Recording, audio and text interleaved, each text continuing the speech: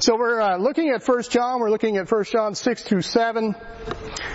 It says, if we say that we have fellowship with Him and walk in darkness, we lie and do not the truth. But if we walk in the light as He is in the light, we have fellowship one with another, and the blood of Jesus Christ, His Son, cleanses us from all sin. Now in our last lesson, if you might remember, we considered the two extremes that we as believers, or the church, can become mixed up in if we don't heed the wisdom of Proverbs 4:23 that says, keep thy heart with all diligence, for out of it are the issues of life. So there are two extremes that I talked about. And that's what 1 John 1:6 is addressing. He's addressing those folks who say one thing and do another. Boy, who hasn't done that, right? Who hasn't said one thing and turn around and do another? In the examination of these extremes, we've seen where people say they're in fellowship with God, yet because of these extremes that they get caught up in their life, like isolationism, that's what I titled it. Isolationism kind of tends towards legalism and ceremonialism. We see this in a lot of these ceremonial religions that are out there. They believe that their fellowship with God is all based upon keeping rules, keeping traditions, keeping, a standard that sometimes is quite contrary to God's Word. And these folks are enslaved to, what is it that Paul says in Colossians, the beggarly elements of the world. And their mantra is often touch not, taste not, and handle not. So they're all wrapped up in that.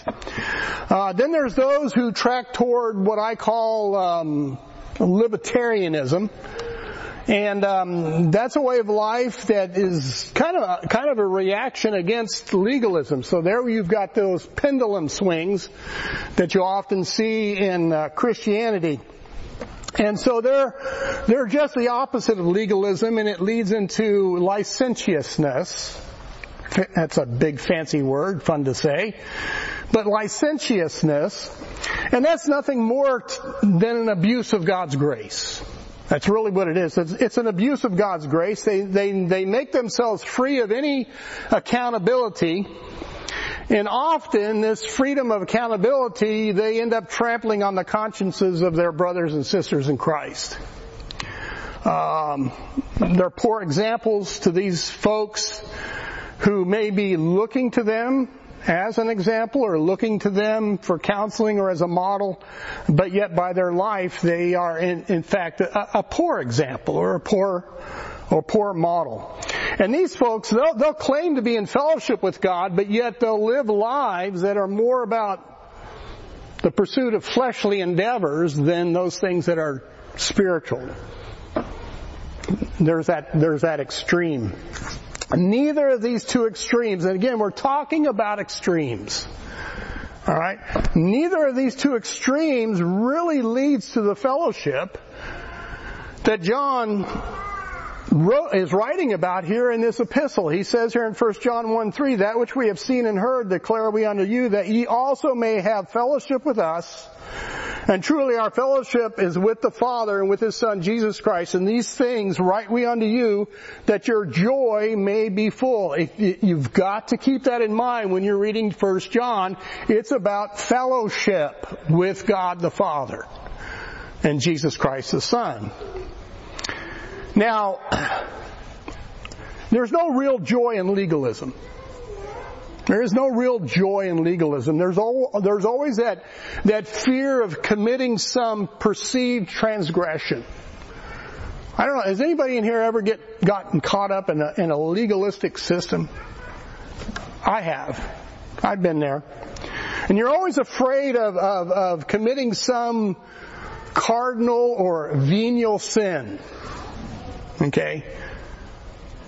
You're always worried about that. And then at the same time, libertarianism, their joy is a shallow joy. It's a superficial joy based on the affection of earthly matters. As long as I'm getting my way, as long as I've got that brand new car, as long as I've got this, and this, and this, I'm happy. Well, that's kind of a superficial happiness.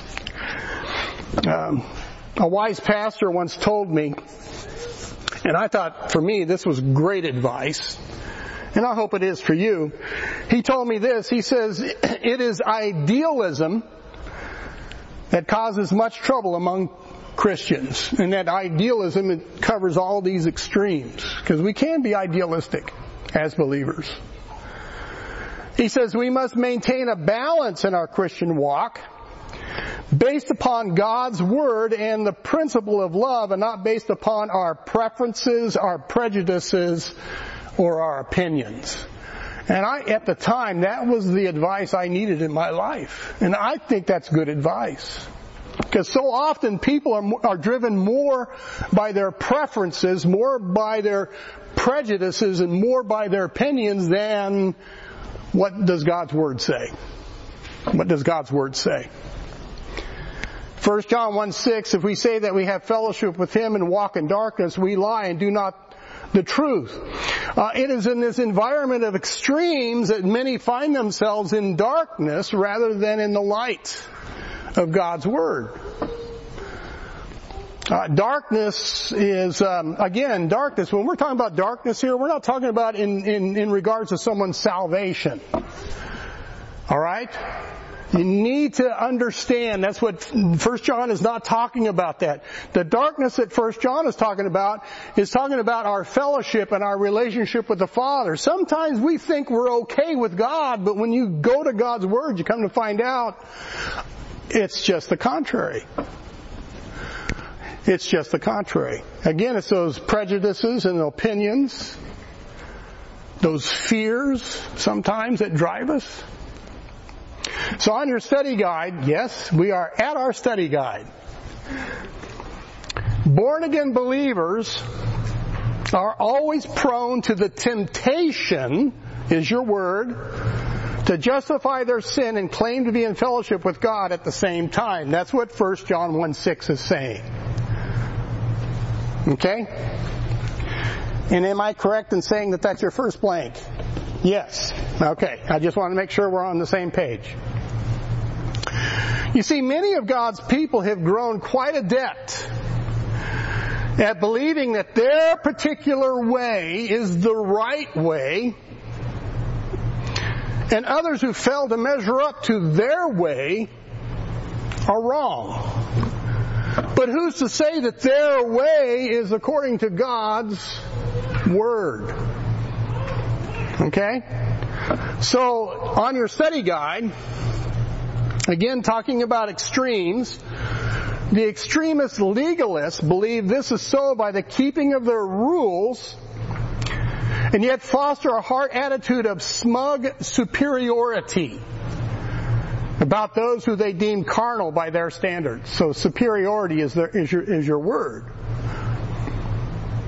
These are the mote pickers among us. These are the mote pickers among us. Those folks that Jesus talked about in Matthew chapter 7. They're so ready to point out the flaws of everybody else's life where they're not walking according to the way they should walk. But yet what are they doing? They're walking around with a railroad tie in their eye. They're blind to their own faults, but they're really quick to point out everybody else's faults. Because they have their own particular standard by which they judge everybody. These kind of folks, they have a lot of law to oppose upon others, but very little love to show for others. To show for others. A lot of law, very little love. You know, if you read through the Gospels, Jesus was often confronted by this attitude when he dealt with the Pharisees. Right? These guys were full of law, but they had no love for the people. In fact, that's one of the things I believe the Pharisees, that's what upset the Pharisees about Jesus, is because Jesus loved people. Jesus loved people. And they were quick to accuse Jesus of breaking the law because he healed on the Sabbath day. I mean, they would overlook the fact that this poor man for 38 years couldn't even get up, or this woman was bent over double for, 18 years or whatever, and this other woman suffered. It just amazes me, that mentality. Instead of rejoicing over these men and these women who had been burdened under this grievous infirmity, no, they found fault in Jesus. He shouldn't have done that. He's not of God. He healed on the Sabbath day. Have you ever run into anybody like that? Some of God's people are so wrapped up in their own self-righteousness that they actually bind their hands from reaching out to others in love that need it. They're so wrapped up in their own self-righteousness that they won't walk across the street to tell somebody about the healing gospel of Jesus Christ. Some of God's people exist in what I call a spiritual caste system. They have this mindset that they're not going to defile themselves with others. And so they don't ever get involved in the lives of others. Because they're keeping themselves pure for God's sake. Is that according to God's Word? See, that's a darkness that a lot of people find themselves in. That's a darkness. They claim to be in fellowship with God, but yet 1 John 4:8 says, "He that loveth not knoweth not God, for God is love." You're walking in darkness. You're walking in darkness. So on your study guide, you got the other extreme. The libertarian leads a life that permits them, is your word, permits them to lead a life of self-centered, often fleshly, pursuits. Self-centered pursuits, unwilling to own up to the adverse impact that they have on others by their example. The folks that are of this mindset, what I find often with them is that they blame others for their bad behaviors. They blame others for their bad behaviors. That's that libertarian mentality.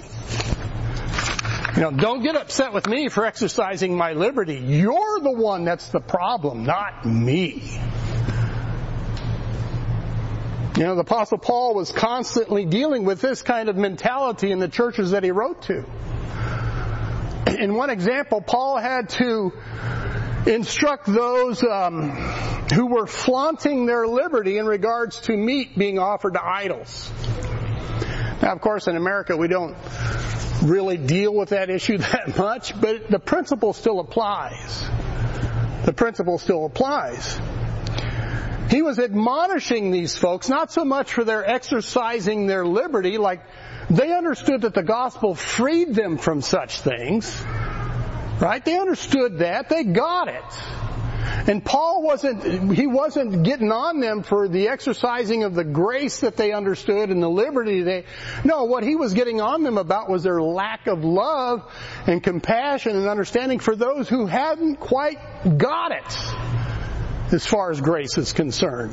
And these people were either flaunting their grace, or maybe they were talking down to these people. In other words, they were trespassing against the consciences of these people. And Christians do that all the time. All the time. If somebody has a sensitive conscience towards something, we're not aware of it. Or if we are aware of it, we think they're foolish or weak or whatever.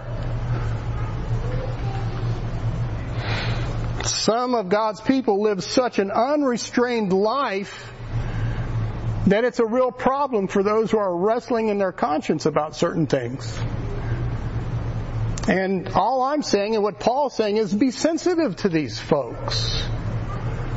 I gave you the example of our friends who had issues with television, right? We kept the television off.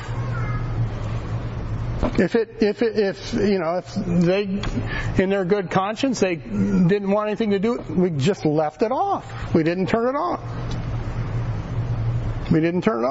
And, that's kind of a weird example, but I remember one time going on a discipleship trip. And it was so wild. I was sitting there at the table and the waitress came around asking for things. And I asked for a root beer. I am not kidding. The church that we went to, the folks that were sitting around, there was a collective gasp because I asked for root beer. I like root beer. So I asked the gal sitting across from me, I said, what did I just do? What did I just do?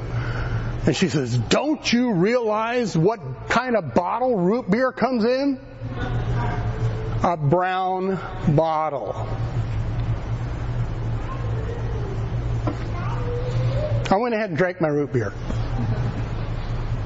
But that's what I'm talking about. That's what I'm talking. There are some folks that are just that way. And again, talking about this extremism, unfortunately in the church today, there is a very powerful and very influential preaching from the pulpit that fosters the affections of the church to be more self-centered and to pursue this old perishing world above other things. That's libertarianism as well. Colossians 3:1-3, if ye then be risen with Christ, seek those things which are above, where Christ sitteth on the right hand of God. Set your affection on things above, not on things on the earth, for ye are dead and your life is hid with Christ. The problem is that's not what's being preached from these pulpits. Instead of seeking for those things that are above, they're telling you, hey, it's okay to seek for those things that are down here on earth. It's kind of like they've taken that command of Jesus and turned it around in the pulpits. Instead of seek ye first the kingdom of God and His righteousness, and all these things shall be added on to you, they preach instead that you seek these things of the world, because that is the kingdom. And as long as you're righteous, as in giving to my ministry, then God will bless you. God will bless you. That's that extreme again. And people are buying into it by the thousands. So on your study guide, both extremes move in a moral and spiritual sphere that is absent of God, who is holy, loving, and righteous. Moral and spiritual sphere that is absent of God, who is holy, loving, and righteous. While professing to be living God's truth, these extremes in attitudes and actions, one holding to rules and traditions, the other one to reckless lives, unmindful of others, they're actually in darkness. I don't care how religious you pretend to be, you're in darkness. Now I know that's a pretty harsh statement, but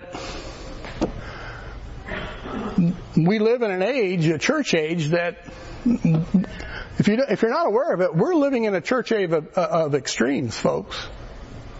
We really are. James 2:8 says, if ye fulfill the royal law according to the Scripture, thou shalt love thy neighbor as thyself, you do well. And if you read through 1 John, you cannot miss that underlying theme of love. Love for God and love for others. If you want a fellowship with God, then you're going to have to love His light, His truth. If you're going to fellowship with God, then you're going to have to love His righteousness, what He says is righteous. And if you're going to want a fellowship with God, then you're going to have to love God and love others as He shows us how to do so in His Word.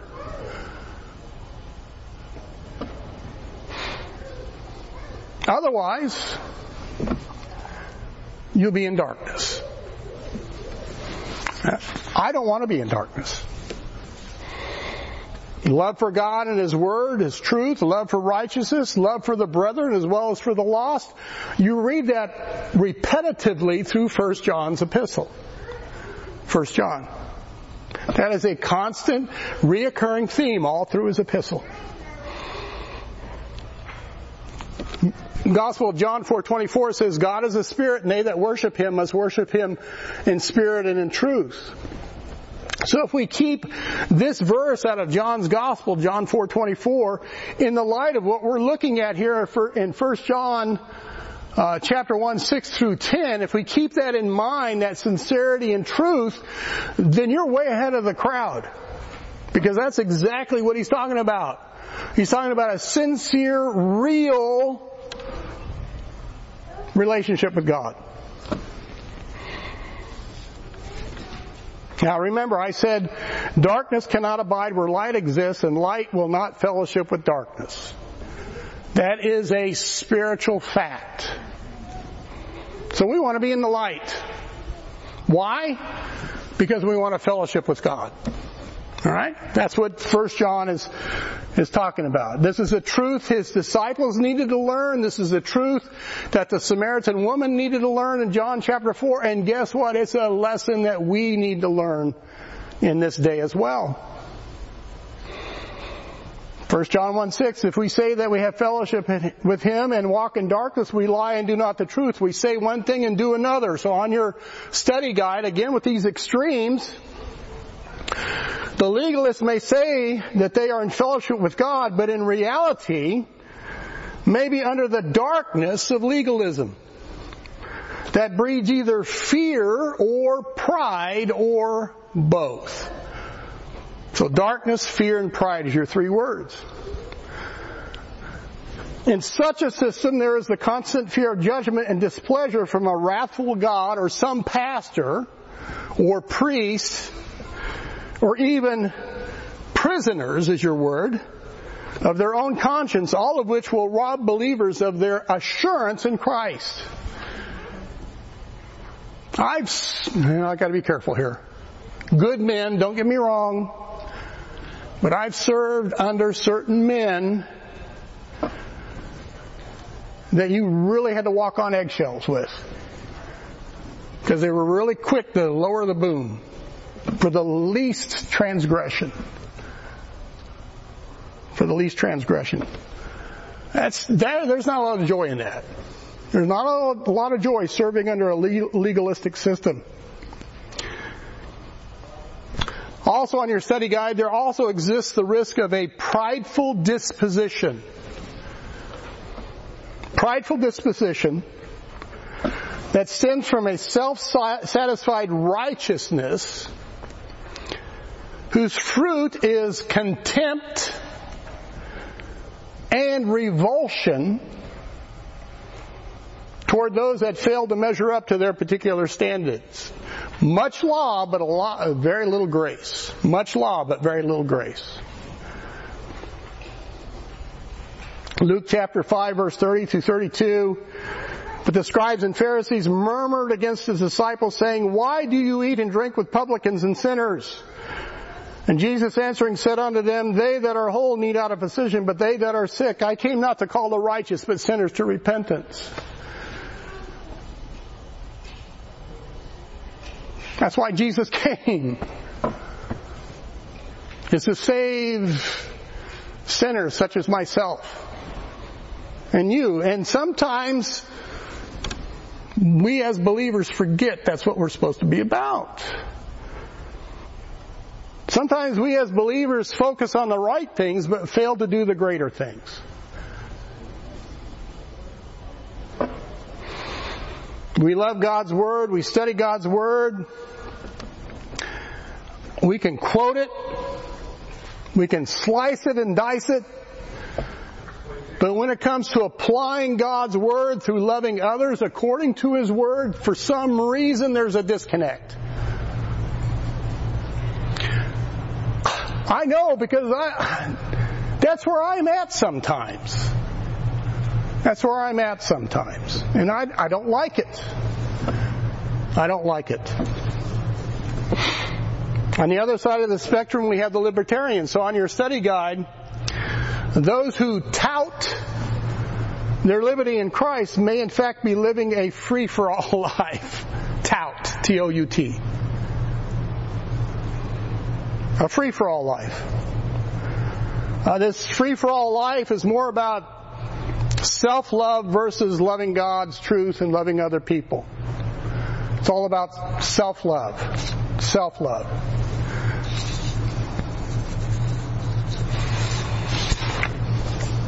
Again, John 1:6, if we say that we have fellowship with Him and walk in darkness, we lie and do not the truth. We say one thing, but yet we do another. Many of this mindset, and again, I'm talking extremes. Many of this mindset, you'll discover this about them. They'll claim that the Spirit is moving them. Or God's telling them this, or God's telling them that. And the only reason why they say that is to give credence to their folly. As though that's the answer for their folly. Well, the Spirit moved me, or God told me, and it doesn't matter if whatever the Spirit told them or moved them to do, it contradicts God's Word.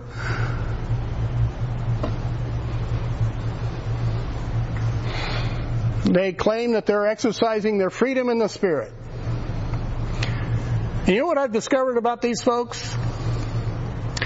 Their experiences always trump God's clear commands.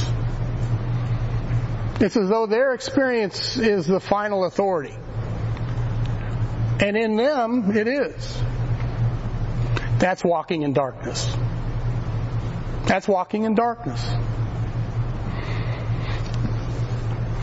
So on your study guide, by claiming God's grace, they by practice abuse God's grace, all the while hindering God's work of grace in them because of their sin. Claiming to be in fellowship with God while walking in the darkness of, so here's some big words, permissiveness and emotionalism. Permissiveness and emotionalism. There are a lot of folks today who are driven by their emotions rather than going to God's Word.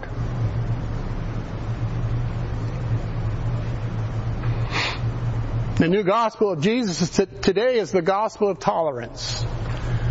It seems that today Jesus not only loves the sinner, but He's also okay with their sin as well. It never ceases to amaze me how those who know nothing of what the Bible says try to tell me what Jesus said or didn't say. And they do it all the time. As though God winks at their open transgressions of His Word as if it's okay with God that one lives in open defiance to His Word. Well, I've got unpleasant news for you folks who think that God is winking at the time of winking is over. Really, Jeff? Why do you say that? Well, Acts 17:30. In the times of this ignorance God winked at, but now commandeth all men everywhere to repent. Because He hath appointed a day in the which He will judge the world in righteousness by that man, Jesus Christ, whom He hath ordained, whereof He hath given assurance unto all men, and that He hath raised Him from the dead. You know what? That day of winking is gone. I'm going to get myself in trouble. So what's new? What a folly it is to wave a rainbow flag and say that one is right with God and God is okay with your folly. Yet they thumb their noses at God's Word and make outlandish claims about Jesus. They don't realize, I don't know if they don't realize this or not, but they don't realize that the rainbow was a promise from God that He would not flood the earth again in judgment. That's what it was. That's not a promise from God that He would never judge the earth again. Because the next time He judges this earth, guess what? He's going to judge it by fire.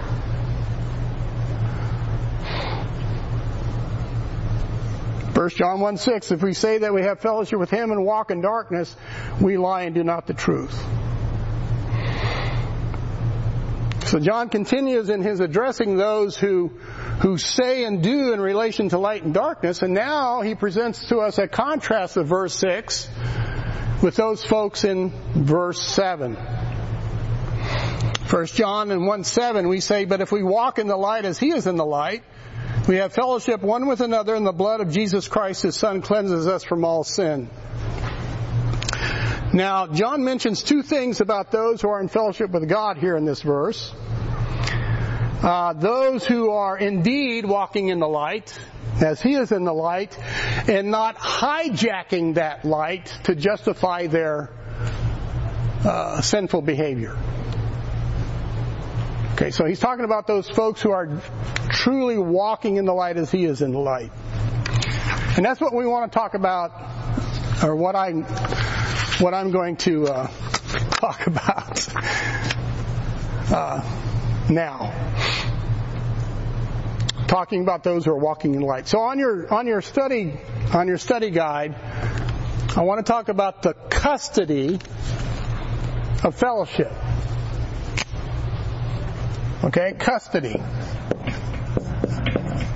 If I misspell this, I apologize. The custody of our fellowship. 1 John 1:7, but if we walk in the light as He is in the light, we have fellowship one with another. So I want to talk about the custody. Notice what John says about those who walk in the light about fellowship. He writes, we have fellowship one with another. We have it. We have it. Okay?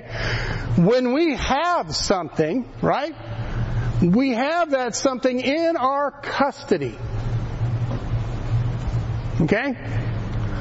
If I have custody of something in my hand, right? I know I have custody of it. Why? Because it's right there. It's right there in my hand. And if that something is valuable to me, then you know I'm going to put a firm grip on it so nobody can take it away from me. Do you understand that? And if they do try to take it from me, and it's truly valuable to me, you know what? They've got a fight on their hands to try to take it away from me. The same is true of our fellowship. We know that John's warning that there are those who want to seduce you because why? They're wanting to take something away from you that is valuable. They don't want you to have it. And that is your relationship with God. Being in fellowship with His Son. They don't want you to have that, folks. They don't want to they may not say that, but they don't want you to have it. And that's the issue with many of God's people. That's the issue with many of God's people. Now let me ask you guys a question. And think about this. Be honest with yourselves about this. Do you value your salvation in Jesus Christ? Do you value that salvation? Is it precious to you? Is that salvation precious to you? Is that something that you truly value? Wholeheartedly, without reservation? Is it? Yes. Very much so. 2 Corinthians 9:15 says, thanks be unto God for His unspeakable gift. You know? Who wouldn't value being delivered from an eternity of darkness in the lake of fire? Who wouldn't value having all of their sins forgiven and washed away, separated as far as the east is from the west? Who wouldn't value such a great salvation?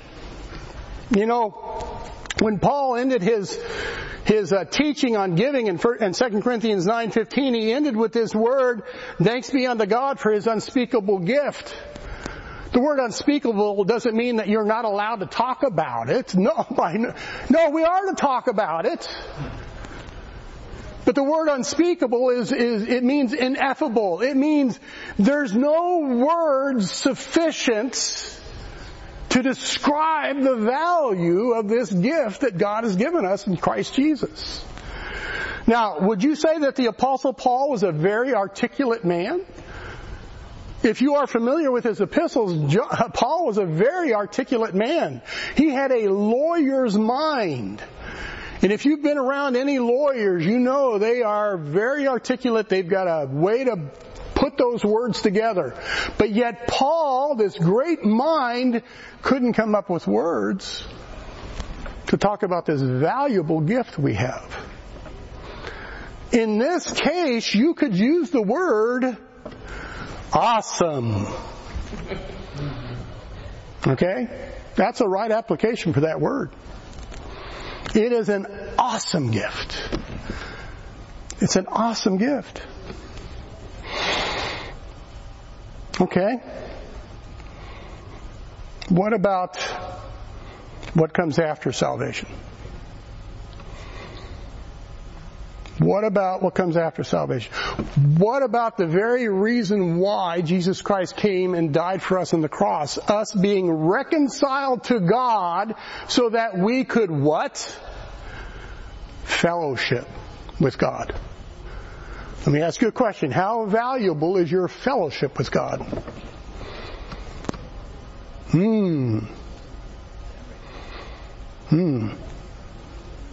Be careful. Be careful answering that question. Be careful answering that question. How valuable is that fellowship? You know, Jesus Christ came to restore what Adam lost. Adam fellowshiped with God in the garden, didn't he? Jesus Christ gave that back to us. How precious is that to you? How precious. That's what this epistle is about. How precious is that fellowship to you personally? The very thing that John opens this epistle with, that which we have seen and heard declare we unto you, that ye also may have fellowship with us, with the Father and with the Son. Do we value our fellowship with the Father and the Son in our ministry, in our service, in our day-to-day life? Of what value do we place this fellowship?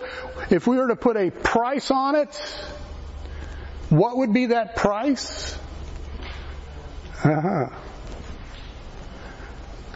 Would it be worth obedience, submission, and loving even though you're not loved? Is it worth that? Is it worth standing true to God's truth in spite of the opposition against you? Would it require you sacrificing yourself for the good of somebody else?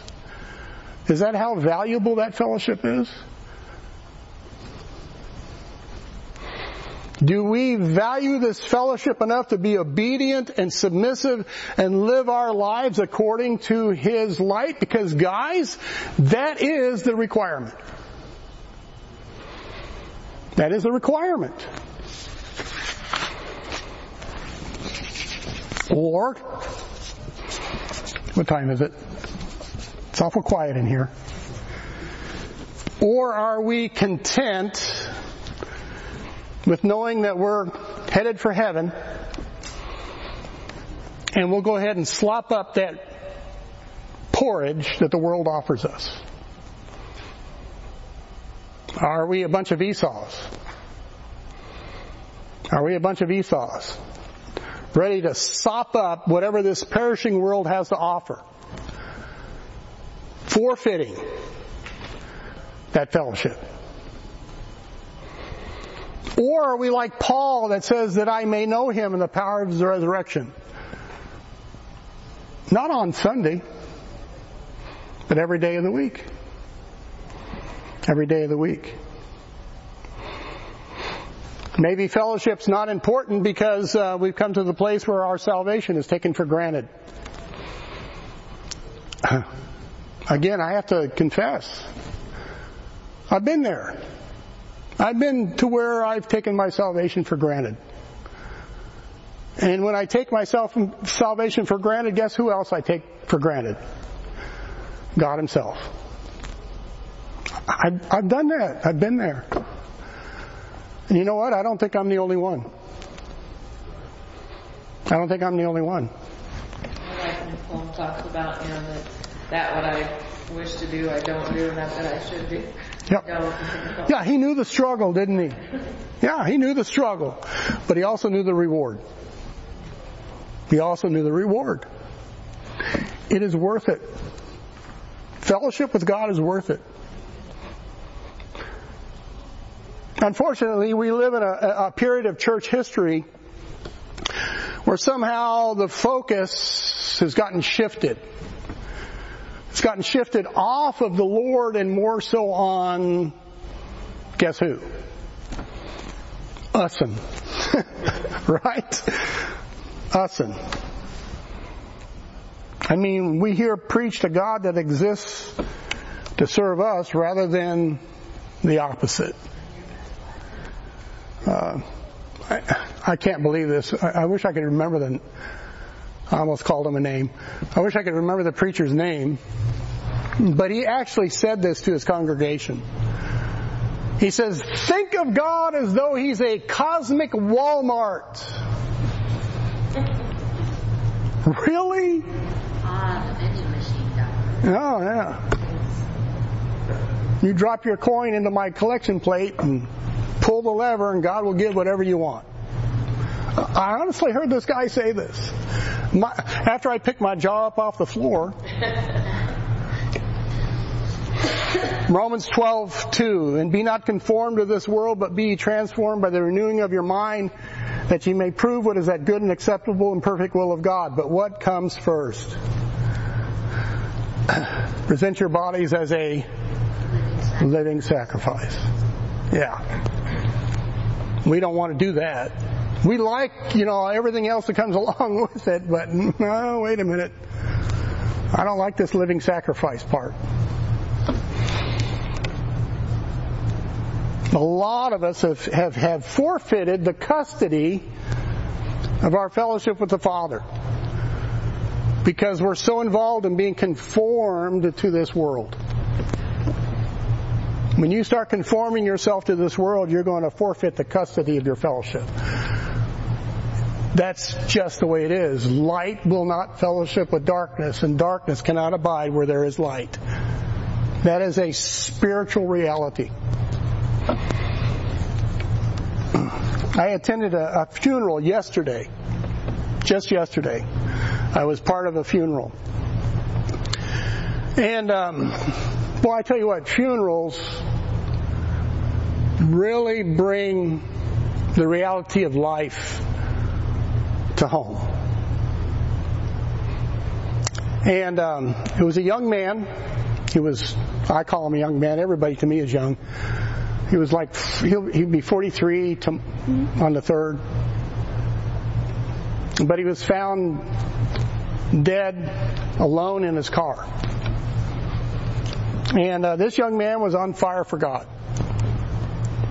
On fire for God. And I don't know. I thought it was going to be an hour-long funeral. This funeral went on for 4 or 5 hours. Because testimony after testimony after testimony. Talking about this young man and the impact that he had on their lives. How he had helped many of these young men and young women get back on track with God. Get back on track with God. But, there's always that but. This young man was a slave to addiction. And because of his slavery to addiction, the last year of his life didn't reflect what he was in Christ. And I liked how his friend described his friend's life. He says, you know how a boxing trainer, when he sees his boxer taking blow after blow after blow in the ring, coming to the corner, getting back up again and going in and doggedly fighting a losing battle. He's losing the battle, but he's in there. Punch for punch.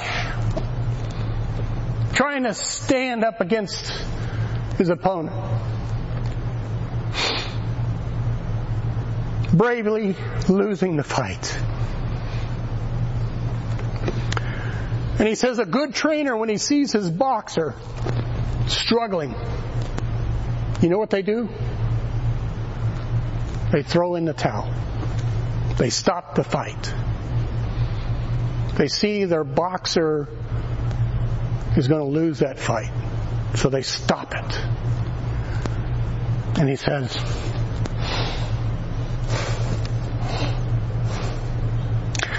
that's what God did for my friend. He bravely got out of that corner, fighting that fight, but he could never beat his opponent. So God threw in the towel and called him home.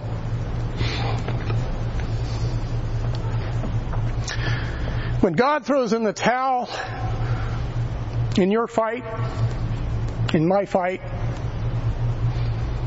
can we honestly say we fought a good fight? Can we honestly say we fought a brave fight for the Lord? Or did we allow ourselves to become stagnant in our relationship, remain in that corner, not willing to get back up into the ring for the Lord's sake? Were we all about pleasing ourselves more so than pleasing Him when He throws in that towel? How precious is your fellowship with God? Is it that precious? Is it that precious? I believe in this verse we have two aspects about this fellowship with the Father. And as usual, I'm running out of time. But there's two aspects about our fellowship with God who is light that's very important for us to understand. Very important for us to understand.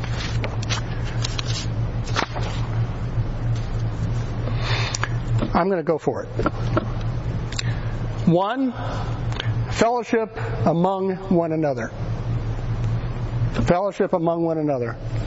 1 John 1:7, but if we walk in the light as He is in the light, we have fellowship one with another. Now some have understood this phrase to mean fellowship with one another as in brothers and sisters in Christ. Okay? And I believe that there is a just application for that. I do believe that there is a just application that when you are walking in the light as He is in the light, isn't our fellowship with one another sweet and precious? And when one of us is not walking in the light, don't you feel that in the fellowship? Don't you get that in the fellowship? Don't you feel that strain in the fellowship? Fellowship with one another is a big part of having fellowship with God. But a lot of us don't get that. It could be that with a lot of us, our fellowship with God is because our fellowship with other believers isn't what it should be. It's connected, guys. On your study guide, when those who know the truth, born again believers walking in agreement to the light together, ministering and serving from the same page, motivated for the right reasons, love for God and love for people, walking uprightly according to His Word, then there will be fellowship within the church. It's when you've got knuckleheads like me who want to do contrary that causes this fellowship to be disrupted. Psalms 133:1 says, "Behold, how good and how pleasant it is for brethren to dwell together in unity." Ephesians 4:1 says, "I therefore, the prisoner of the Lord, beseech you that ye walk worthy of the vocation wherewith ye are called, with all lowliness and meekness, with long suffering, forbearing one another in love." Boy, don't we have trouble with that sometimes. Endeavoring to keep the unity of the Spirit and the bond of peace. I've been in churches where that endeavoring isn't going on, and there is no peace. No peace.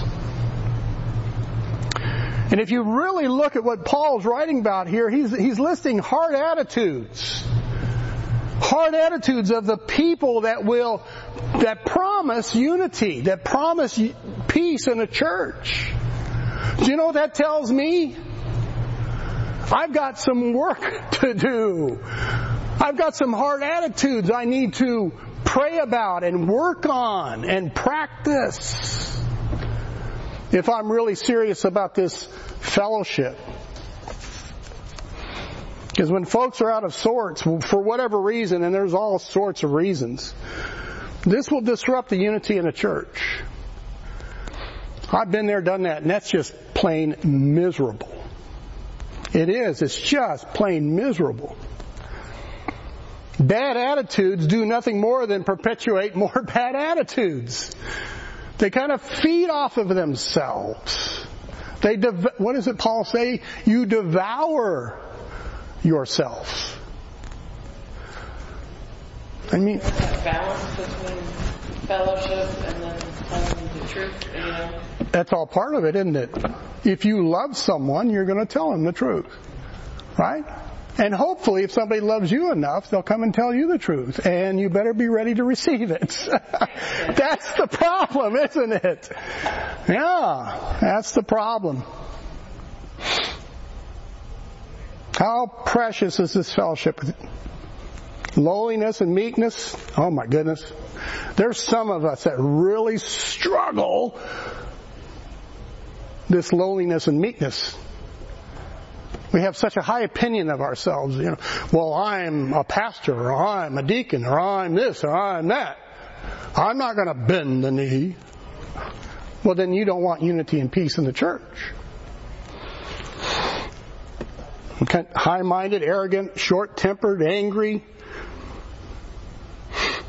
Paul spoke to the Philippian church. He said in Philippians 2:1, if there be therefore any consolation in Christ, any comfort of love, gosh, there's that word again. If any fellowship of the Spirit, if any bowels of and mercies, fulfill ye my joy, that ye be like-minded, having the same love, being of one accord, of one mind. Let nothing be done through strife or vainglory, but here it comes again, lowliness in mind, let each esteem other better than themselves. Look not every man on his own things, which we do very good at, but every man also on the things of others. If you learn how to put others first, you've taken a major step in your growth.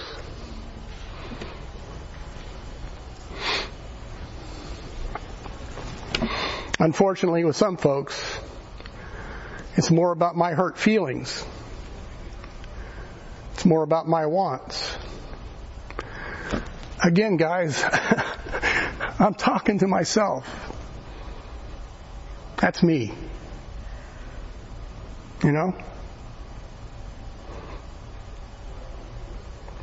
Be careful, sheep. Be careful. There's wolves among us. And they're very clever. They look just like us. to look just like us. So on your study guide,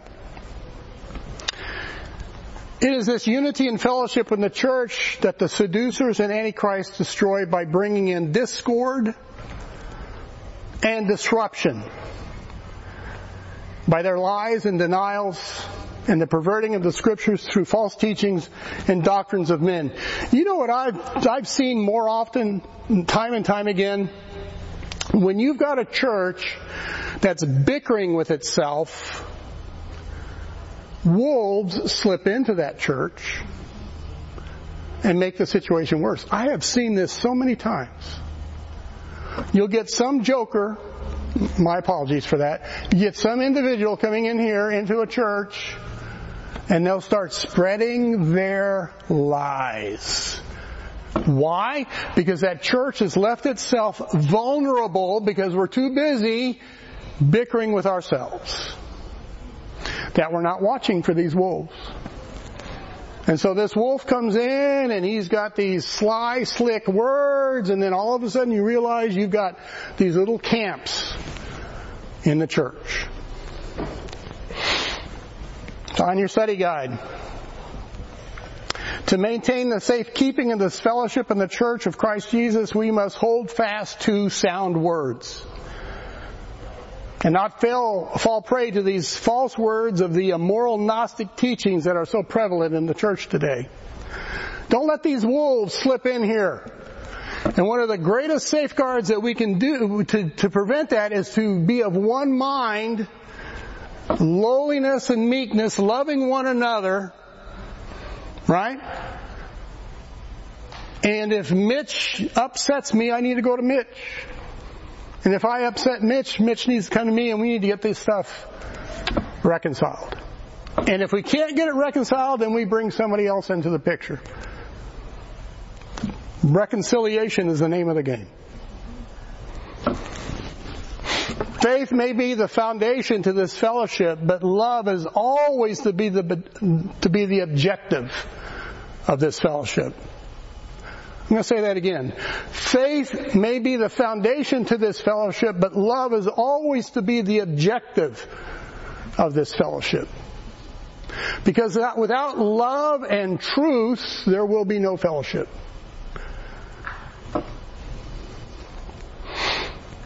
We must live those sound words. Those words must be true of us. They must be true of us. In order for us to keep the unity in the church, we're going to have to put the Bible on our feet and walk it. And walk it. We speak words that are seasoned with grace and salt. Not whispering in the hallways. I'm sorry, I didn't mean to do a Joe Biden. But that's what we do. Don't do that. So we have fellowship one with another. And you know what? That's key in our fellowship with God the Father. Because if you're out of sorts with His children, guess what? You're going to be out of sorts with the Father. That's just the way it is. So we'll close with that.